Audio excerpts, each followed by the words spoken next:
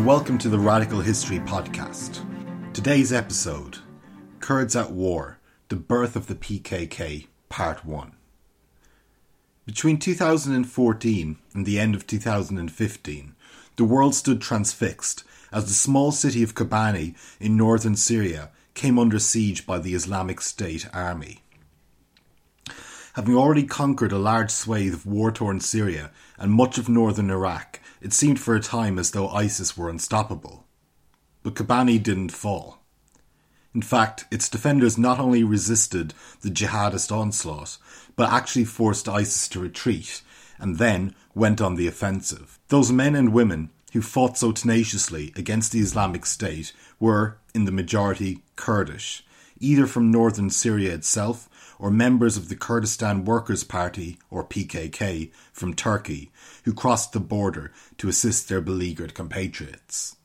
Both the PKK and the Democratic Union Party, the most important member of the coalition government ruling the liberated Kurdish areas of northern Syria, derived their beliefs and ideology, a mix of libertarian socialism, feminism, and a concept called democratic confederalism, from the writings of the PKK founder Abdullah Öcalan, currently imprisoned on the island of Imrali. While the PKK and Kurdish nationalism more generally have only recently leapt into the public consciousness, the roots of the organisation stretch back to the 1970s.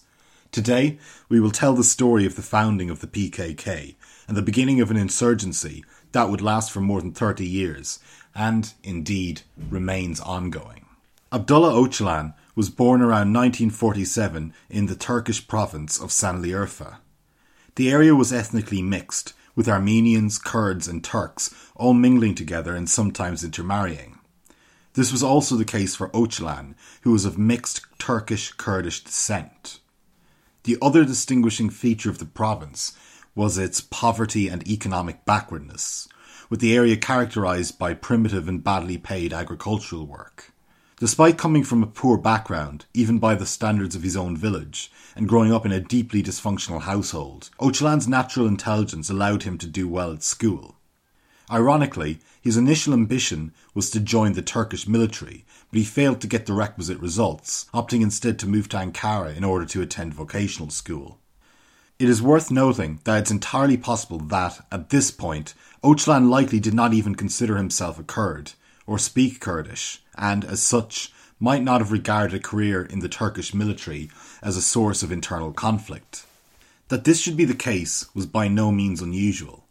While the Kurdish language and customs were still widely used in many parts of Turkey, Kurdish identity itself was often weak, porous, and rarely displayed publicly.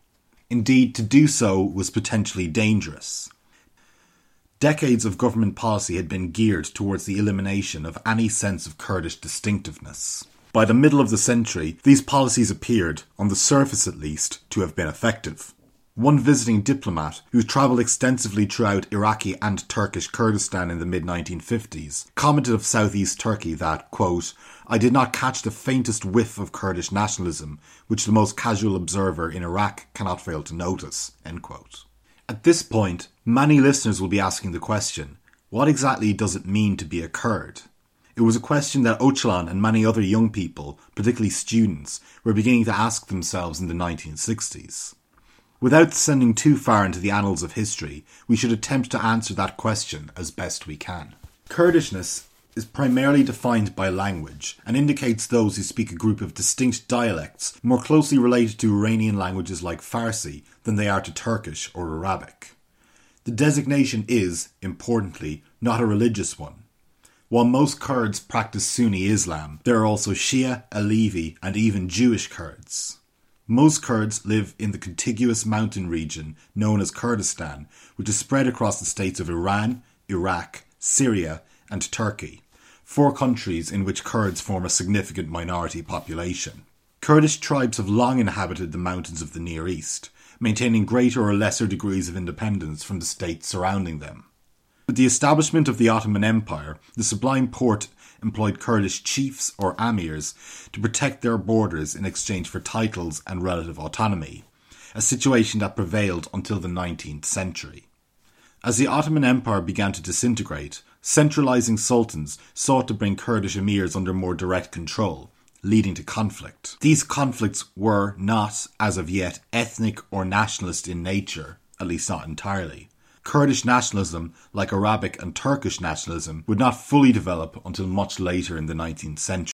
After the Young Turk Revolution of 1908, which ushered in a constitution and a multi-party democracy within the Ottoman state, nationalist politics began to strengthen and develop within the empire, as the idea that Turkish, Armenian, Arabic or Kurdish identity might be more important than religious or dynastic affiliation began to catch on, leading to the emergence of distinctively Kurdish nationalist organisations. However, these nationalist organisations had little impact in the mountain villages where most Kurds lived.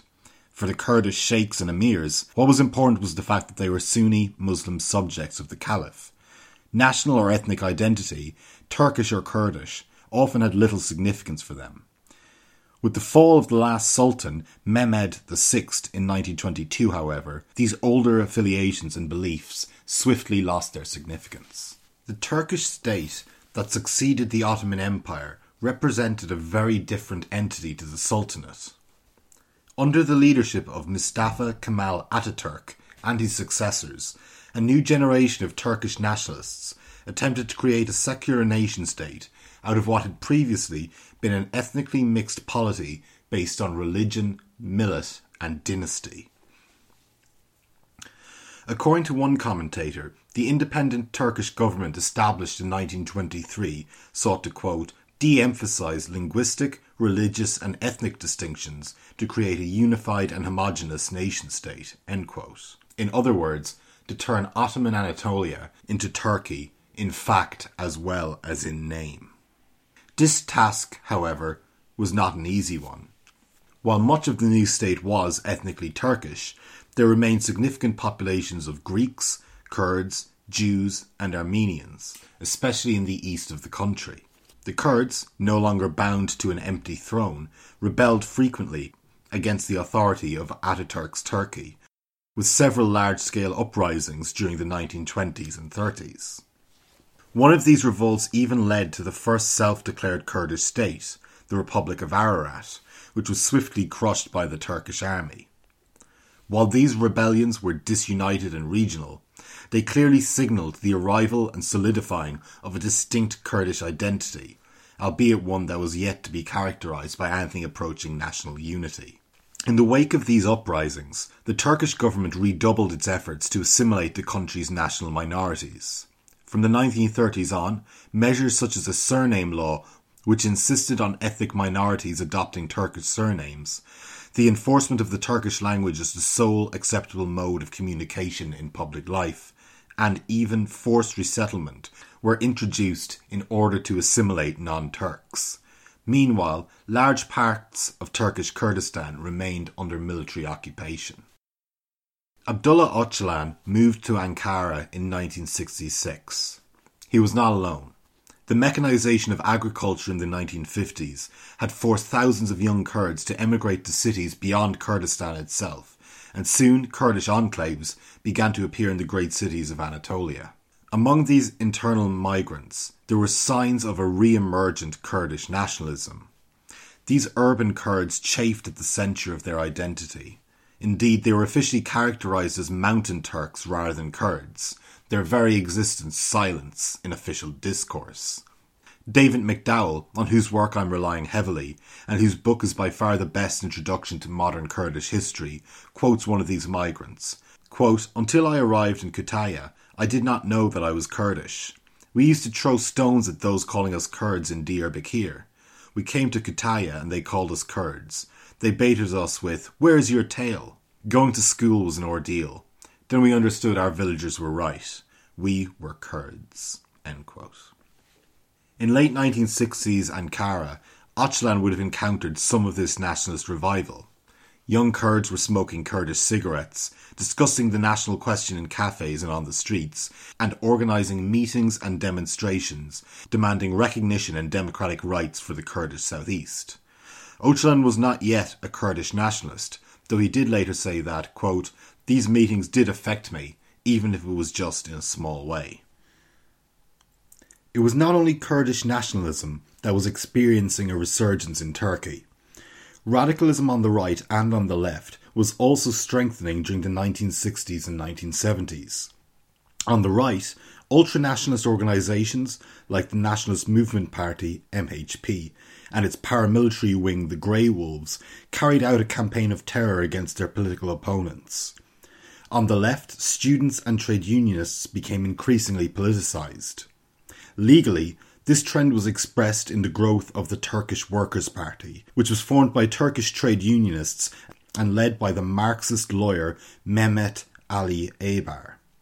However, many leftists were sceptical of the possibilities offered by legal activity. And they had a point. The Turkish Workers' Party was banned twice following military coups in 71 and 81, and even when civilian governments were in power, leftist groups faced continued repression both from the state and the radical right. Accordingly, many sought to change the country through armed revolutionary action. Öcalan was 21 years old at the time of the 1971 coup, working in the Land Registry office in Istanbul. He was increasingly interested in politics, but according to his own recollections, was unconvinced by either the radical left or the Kurdish organisations he had come into contact with. The former he saw as paying insufficient attention to the Kurdish national question, and the latter as neither politically sophisticated nor politically radical enough to seriously take on the might of the Turkish state. Öcalan's real entry into politics came 1 year later when, now a student in Ankara, he joined his fellow classmates when they protested against the army. This protest was suppressed and Öcalan arrested and sent to Mamak military prison. There he found himself surrounded by leftist political prisoners. Books were easily smuggled into Mamak. Discussions and debates about all aspects of politics and theory continued long after lights out, and plans for the future were laid out, critiqued and revised. The atmosphere was almost that of a university behind bars. Öcalan participated in these debates and he became convinced of the need for armed revolution, but he also continued to be irritated by the lack of discussion relating to the Kurdish question. At best, the young Turkish leftists imprisoned with him considered the Kurds an afterthought, if they thought about them at all. After 7 months in Mamak, Öcalan was released. This time had been formative for the future PKK founder. As he later commented, quote, "This was my transition to becoming a professional revolutionary." Previously a rather quiet and thoughtful young man, Öcalan now became an ardent, active and outspoken activist who argued for the necessity of a Kurdish national liberation movement. This movement was still little more than a pipe dream, but Öcalan now had a small circle of co-thinkers, meeting regularly in cramped student accommodations who agreed with his perspectives. Initially hoping to cooperate with Turkish leftists, Öcalan still felt that none of the existing groups were sufficiently serious about the question of Kurdistan. The Kurds, he decided, would have to go it alone. Accordingly, at a meeting in 1975, Öcalan and 15 others quit university to devote themselves full-time to founding a Marxist-Leninist organisation that would commit itself to the cause of Kurdish liberation. Importantly, they would not do this among the Kurdish diaspora in the cities, but would go directly to the towns and villages of Kurdistan itself to win the locals to their cause. Öcalan at first sought allies, but the other Kurdish organisations snubbed him. As Eliza Marcus writes, quote, "Although Öcalan, despite his inexperience, believed he was ready to lead the first successful Kurdish uprising in history, more established Kurdish activists were not convinced." This was hardly surprising. After all, who the hell was Abdullah Öcalan? He had no pedigree as an activist, no standing or reputation in Kurdistan itself, a handful of followers, and now he wants us to follow him into the hills to start a revolution? Get real. Other Kurdish activists made the point that Kurds had rebelled before, and that each of these rebellions had been brutally crushed by the army, often leading to dire consequences for the defeated, soldier and civilian alike. Better to focus on political organisation, even if state repression made this difficult. Events in Iraq seemed to confirm this analysis. There, a 15-year Kurdish rebellion under the leadership of Mustafa Barzani had been defeated in 1975, leading Barzani and thousands of his followers to flee across the border to Iran. Öcalan looked at the defeat of Barzani a little differently. For him, Barzani's mistake had been his reliance on American and Iranian support, his refusal to call for full Kurdish independence, and his failure to challenge tribal leaders and landowners within the Kurdish community itself. Öcalan's movement would not rely on the great powers, nor would it limit its demands.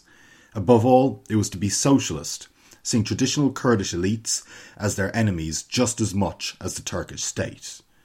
On the next episode, we will see Abdullah Öcalan put this vision into practice in spectacular fashion. Thanks for listening. As usual, please like, subscribe and leave a 5-star review. Follow us on Twitter @HistoryRadical, and if you want to contact us by email, it's radicalhistorypodcast@gmail.com. Until next time, goodbye.